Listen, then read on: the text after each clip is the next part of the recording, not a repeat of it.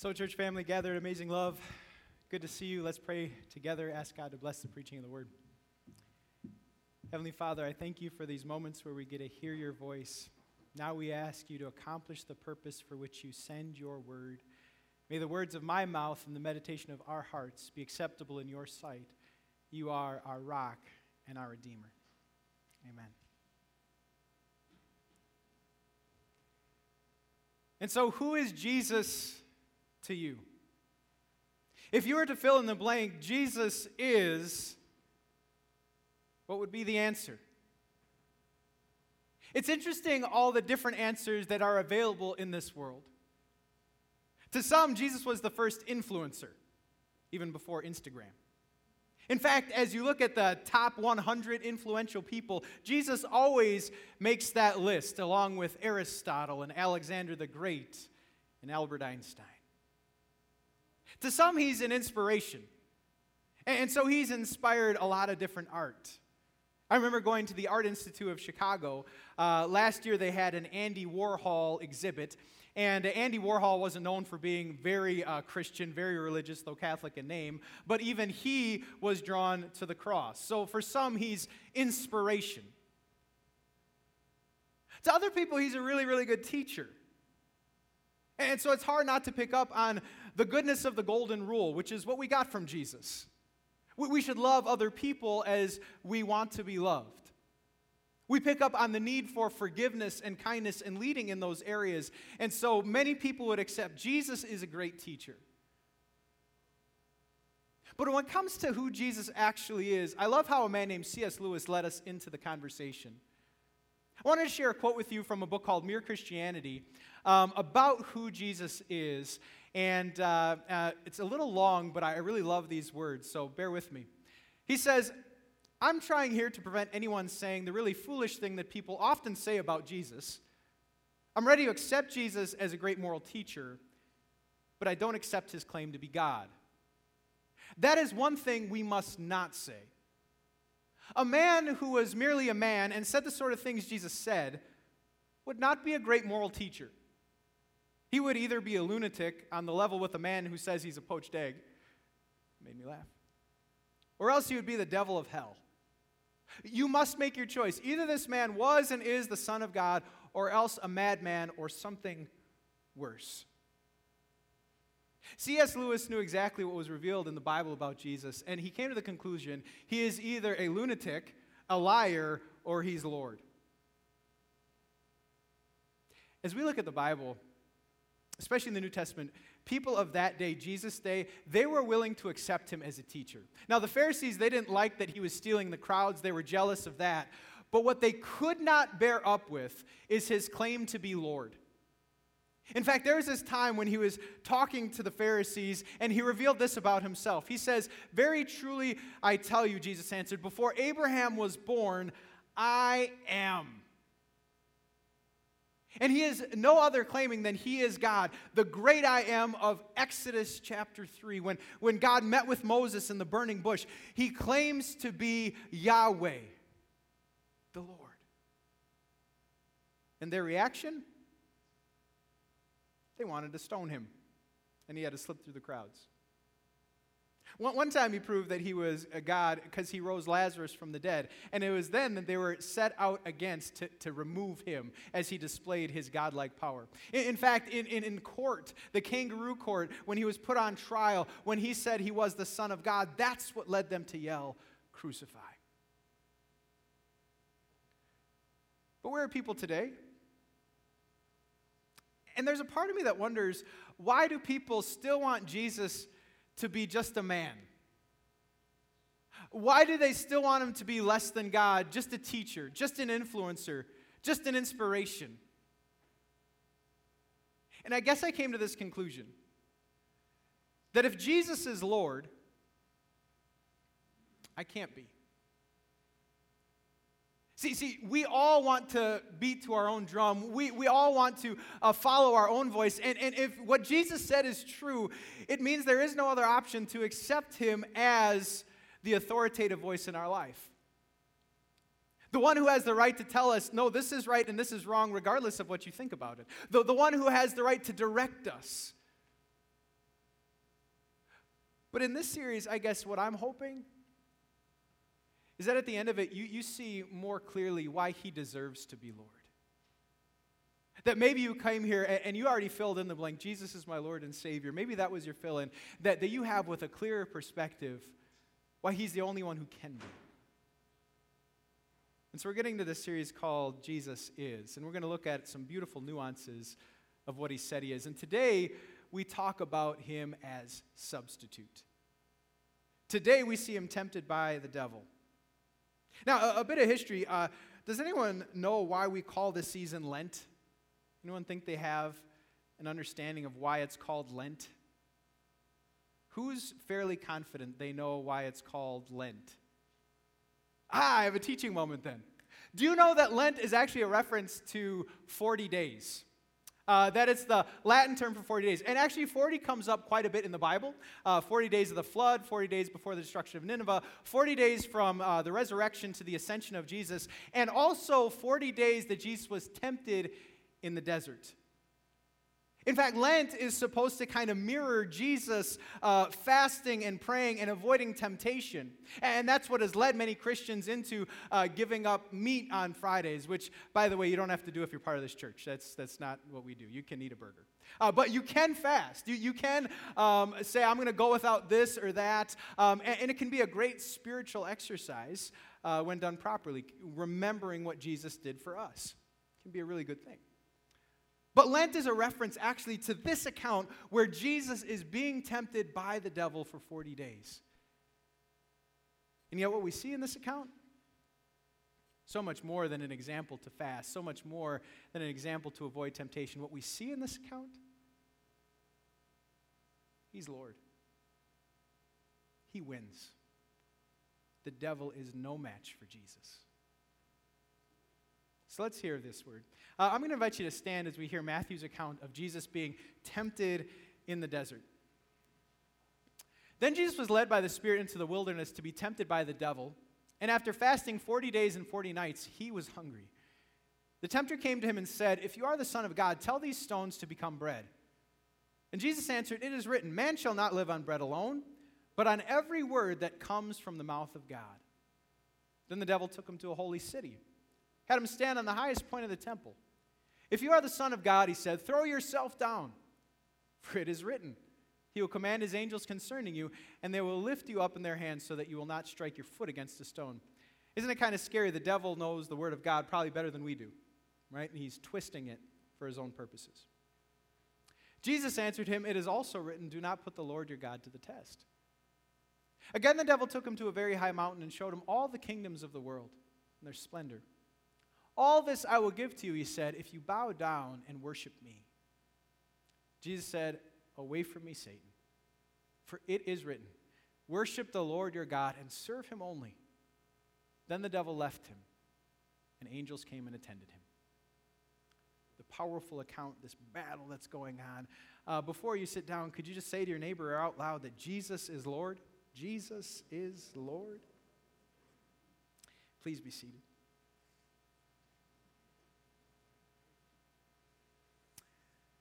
I don't know if you know any 80s wrestlers. For me, 80s wrestlers were quite the characters, and there are a few that stick out in my mind. I just wanted to share with you, some great nostalgia of 80s wrestlers. There is Jake the Snake. This is just an interesting expression with a snake, I think. There is Rowdy Roddy Piper, which is hard to say. It's a tongue twister. Rowdy Roddy. There is Macho Man Randy Savage, who you know if you've snapped into a Slim Jim, okay? There is Andre the Giant, great and famous from the Princess Bride movie, which all Christians love. And of course, this would not be a complete list of 80s wrestlers without the closer, Hulk Hogan, right? Absolutely. The man famous for being strong enough to rip cotton. So just great, taking you back. And something that I always enjoyed were the tag team matchups. The concept of a tag team is that you not only get one wrestler, but you get two of them. And if you're not doing so well in the ring, even if you just crawl and get there, even if you just hold out like a finger, you can tag in someone to get that person. And I had some fun thinking about, like, who would you want to tag in if you weren't doing so well in the ring? And for me, I thought having a giant would be really, really cool. Now, there is a reason I bring this up, and it has a spiritual concept, so please go with me here. There was a battle that Adam and Eve faced that didn't go so well for them. And we learned about that in our first lesson. They were in the ring with the devil. The devil was strong, and they fell to his lies.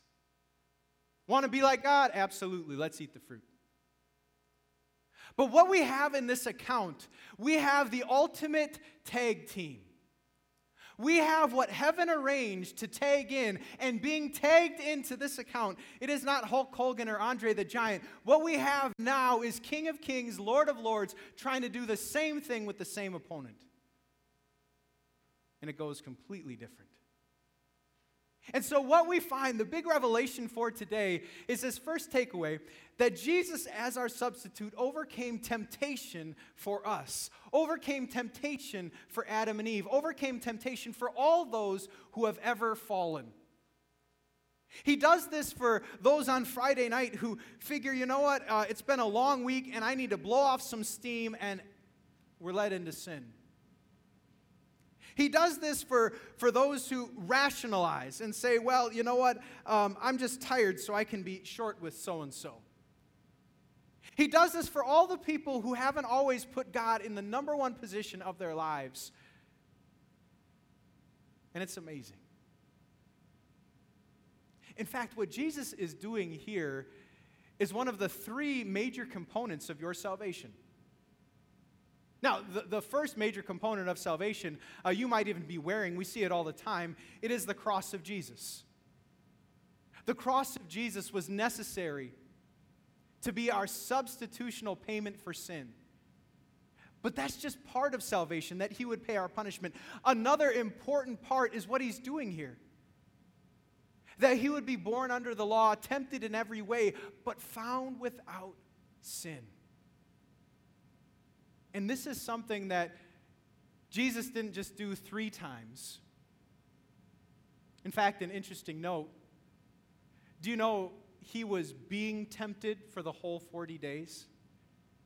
That Scripture reserves 3 of them for us, but he was doing this for the whole 40 days. And let me take it further. He was doing this every day that he lived. He had to be tempted in every way, in every stage of life, and yet found without sin. And because he didn't give in, through faith in him, through faith we receive that perfection. The third part of our salvation, which we will celebrate April 4th this year, is the resurrection of Jesus Christ. That he rose and he conquered death. And it's these 3 things that make up the primary reason of our salvation. His substitutionary death, substitutionary perfect life, and his resurrection is the reason we're saved. Why should he be Lord? Who else has done this for you? Who else can pay for the sins? Who else can be perfect in your place? And who else has conquered death? There is only one. His name is Jesus. Jesus is Lord. If you're watching online, if you're new to this message, I just pray that the Spirit would sink this message into your soul. But something I love is learning from the Word of God. And I think there are some takeaways that we can learn from based on the approach the devil had in tempting Jesus. And so I think I want to talk a little bit about what we can learn from what he does here with Jesus. Now, to talk about this, I wanted to know, do you know anyone who gets hangry? Hangry. Raise your hands if you know anyone who gets hangry. Don't point, don't elbow bump, but do you know a hangry person? And Snickers has made this really famous, you're not you when you're hungry. Back to more 80s stuff. I pity the fool who doesn't give Mr. T a Snickers. But yeah, hangry is a thing. And I wonder what makes you hangry. Maybe for some of you, you're awaiting a doctor's appointment. You have to do the physical or whatever it is. You can't eat, and so you're hangry because you have to fast. Maybe for some, it's you were so busy you missed a meal, and then you get to this point where you're really irritable because you know you don't have the energy you need. You missed a meal, it's too busy. For some of you, you usually eat at 5, and it's 6 o'clock, and you haven't eaten yet, right? And you know who you are. And I guess I'll bring this up because what I'm amazed at is what Jesus does. So it says he fasted, how many days can you say that day? 40. And you're like, I missed a meal and I'm hangry, right? It's just crazy. 40 days of fasting. Now, by the way, in Scripture, he's not the only one. Elijah, Moses also fasted 40 days. I'm not sure this is like a vision board life goal, but it has been done. But if you get cranky, angry, and hungry, which is hangry, if you get cranky after missing a meal, think of how irritable Jesus had the right to be. Right? Think of how low energy excuse he could have given as far as why he just can't deal with the devil right now. Think also of the incredible self-control he had to have had for the devil's first temptation. So the devil comes up and says, hey, that stone would make a better loaf of bread, right? And that's what I appreciate in this world. Some things never change, which is the good of carbs, right? Some good bread. And by the way, Panera's back today. The good of a fresh baked loaf of bread, right? We see that goodness. And what a temptation that would have been for Jesus. But here's what he proves as our substitute and as Lord. He displays perfect self-control. Now, we need this because here's what we sometimes do. We sometimes make excuses for why we fell. When talking about what we did, sometimes we say, yeah, I know I said that, I know that was wrong, but if you would have heard what they said first, if you would have seen what they did first, then you would have known why I said that. Right? Or sometimes because we're hangry or because we didn't get a night of sleep, yeah, I know I was mean, but come on, I didn't get a wink last night. The kids were up and it was so busy at work. Come on, like. Or maybe our temptation against self-control is that it just feels right. You think of Adam and Eve as they look at that fruit, and it just feels like the right thing to do. In fact, there's this proverb even that says that like stolen water is sweeter, and we've acclimated that to say forbidden fruit is sweeter, right? And so sometimes, here's the interesting thing about temptation, when we give in that moment, it feels like it was the right thing to do. And so we need a perfect substitute. One who could feel exactly that way but say, no, that's not right. And do this for you and I. But there's more. As we get into the second temptation, I want to talk about relying on people's strength. And maybe relying on their strength too much. I don't know if you've ever done a group project in high school, and maybe you're the person that the whole group is relying on, and you feel the pressure of getting the A because they're just kind of tailing off, but you're there, so they're just saying, well, you can handle it, and all the while you're like, what if I get it wrong? A lot of pressure. Or maybe you've been at work, and people really praise you for doing such and such. You're always so good at Maybe people are in a mood and they say, well, I'm so glad I can come to you because you're always just happy-go-lucky. Nothing ever goes wrong in your life. And you're like, I just keep it together better? Or maybe with children, our children rely on our strength. And so let's say a toddler is running for the door, and so we are trying to keep them from going outside, or maybe it's going towards the pool. And so they know as often as I run, you're going to catch me, Mom or Dad, right? And you're like, I'm exhausted. Please stop making this a game. Just trying to protect you. I bring this up because the devil comes and says, well, don't you know God is strong. If you throw yourself down, he's going to get you. You can rely on him. He has angels to protect you. And what does Jesus say in response? Don't test it. Yes, in a superior way, he's better than that student. He's better than that coworker. He's better than mom or dad. Yes, he's superior, but don't test it. And so Jesus is our perfect substitute because he didn't test God. And I was thinking about how this hits the road for you and I think there's a very real application here. Let me try to give you the nuance. I hope you get it. And nod like this if you don't get it, nod like this if you do get it. So here's the nuance. We live by the promises of God, and we love them, right? And some of you know the promises of provision, and you live by that promise of provision, right? You live by the fact that God feeds the birds and he clothes the flowers. You live by the fact, I've never seen the righteous forsaken or the children begging bread. And that is a bankable truth. But should you have a household budget?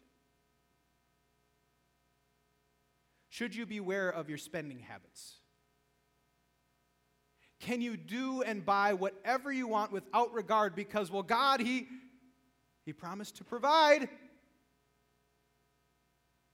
Here was an interesting one during COVID. We bank on the fact that God has ordained all of our days before one of them came to be. He's the one who planned our birthday and the day when we see Him again. He is the one who has fearfully and wonderfully made us. He is the healer God. Bankable truths. Should we still care about how we handle our bodies? Should we still be aware of what might be a good thing and a bad thing to do when it comes to bodily health? Do you see this? Final one. We bank on the fact that God is a forgiving God. There are mercies new every morning. As far as the east is from the west, so far as you removed our sins, Lord, I thank you. I can come to you. You're going to forgive. Does that mean when tempted we shouldn't fight hard? Oh, I don't like this. Oh, it doesn't feel well to fight. Oh. God would just want me to be happy. He's overcome anyway. Did you get the nuance?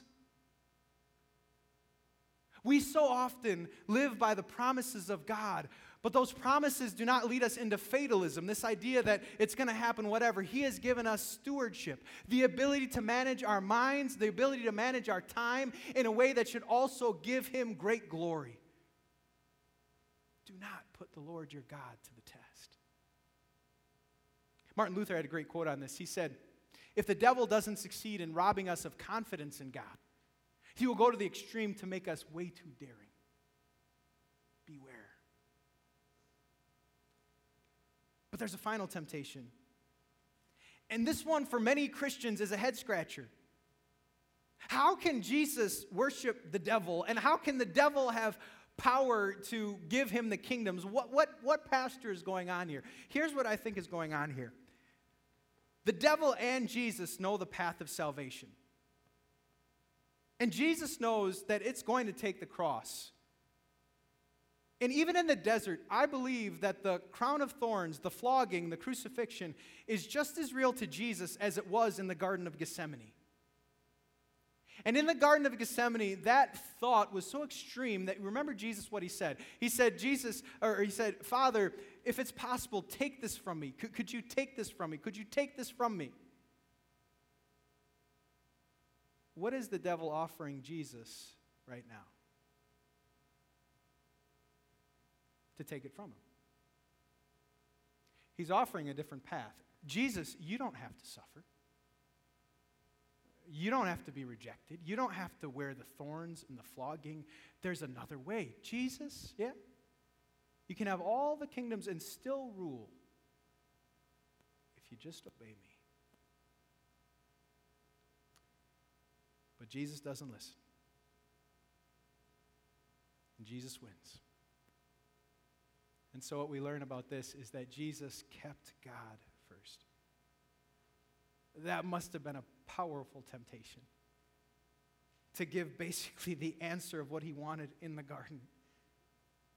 And yet, regardless of how much he'd like to avoid all the pain and suffering, he says, this wasn't the plan. God has to come first. It's his voice I listen to.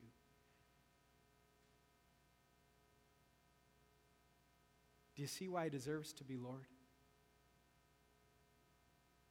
He is the one who handled these temptations that we fall so prey to, but did it perfectly all the time. And I want you to know if you're in Jesus Christ, if you have faith in him, you are credited that righteousness. This battle that he won, it was for you. For you to know you're holy. For you to know you have won. For you to know you are a child of God. Hallelujah and amen. But before we go, a couple takeaways. You know, I had in my mind what it is to battle as I see this big spiritual battle. And when it comes to war, I don't know what imagery comes to your mind. For me, sometimes it's those battle lines that are drawn where you have swords and spears and they're going to rush at each other. That movie 1917 where he's carrying a gun and he's running and giving the message, that comes to mind. And probably one of the biggest pictures that always comes to mind is this, the storming of Normandy Beach. And I want you to imagine yourself going to war, whatever your war picture is, spears and swords, this, whatever. And they're sending you out, but you don't have any weapons. So they're sending you out, you're on Normandy Beach, but you don't have a gun. They're sending you out, you have a message to give at 1917, you're running, but you have nothing to protect yourself. You're charging the other enemy, but you don't have a sword or a spear, it's just you. That would be an unwise thing and fairly terrifying. Go with me here on a spiritual plane. We know, hallelujah, Jesus has won the war. Yes? Salvation was completed when he died and said, it is finished.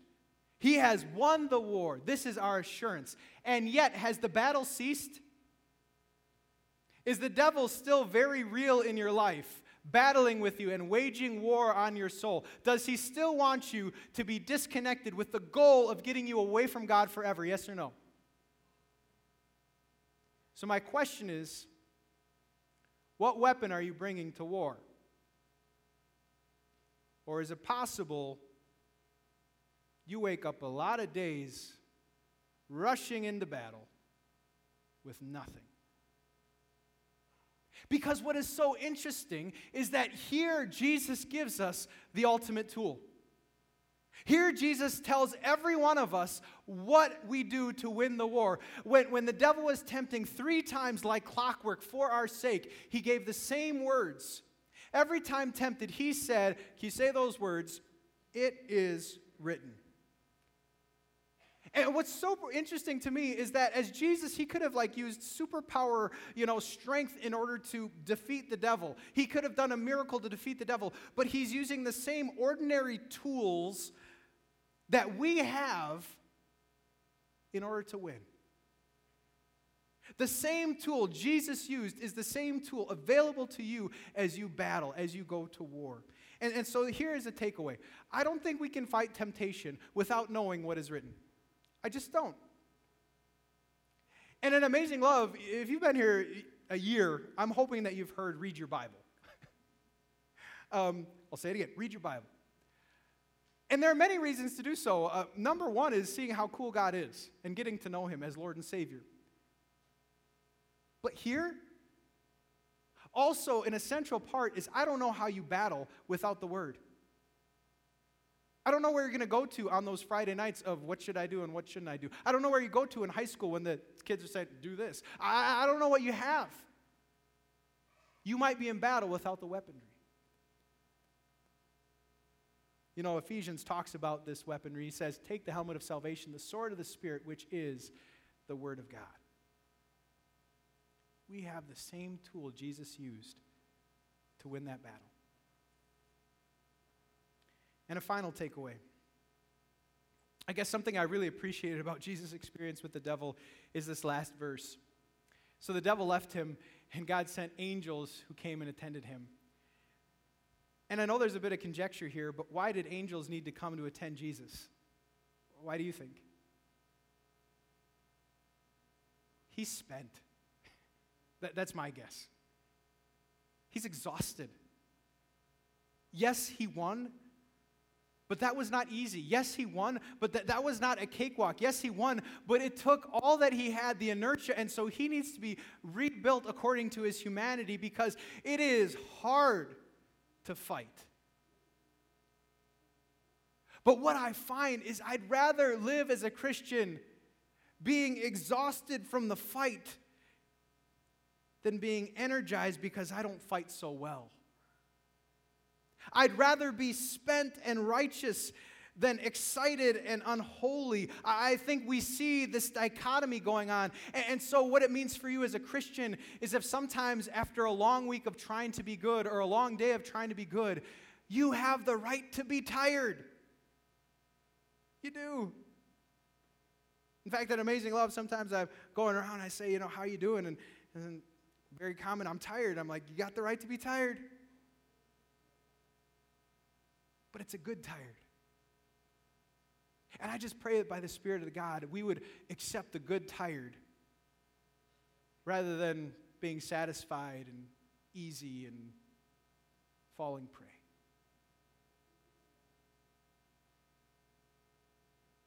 So did you see it? Why Jesus deserves to be Lord. No one else could substitute for what he did for us. No one else could do what he did and then credit it to our account. Jesus is Lord. Amen.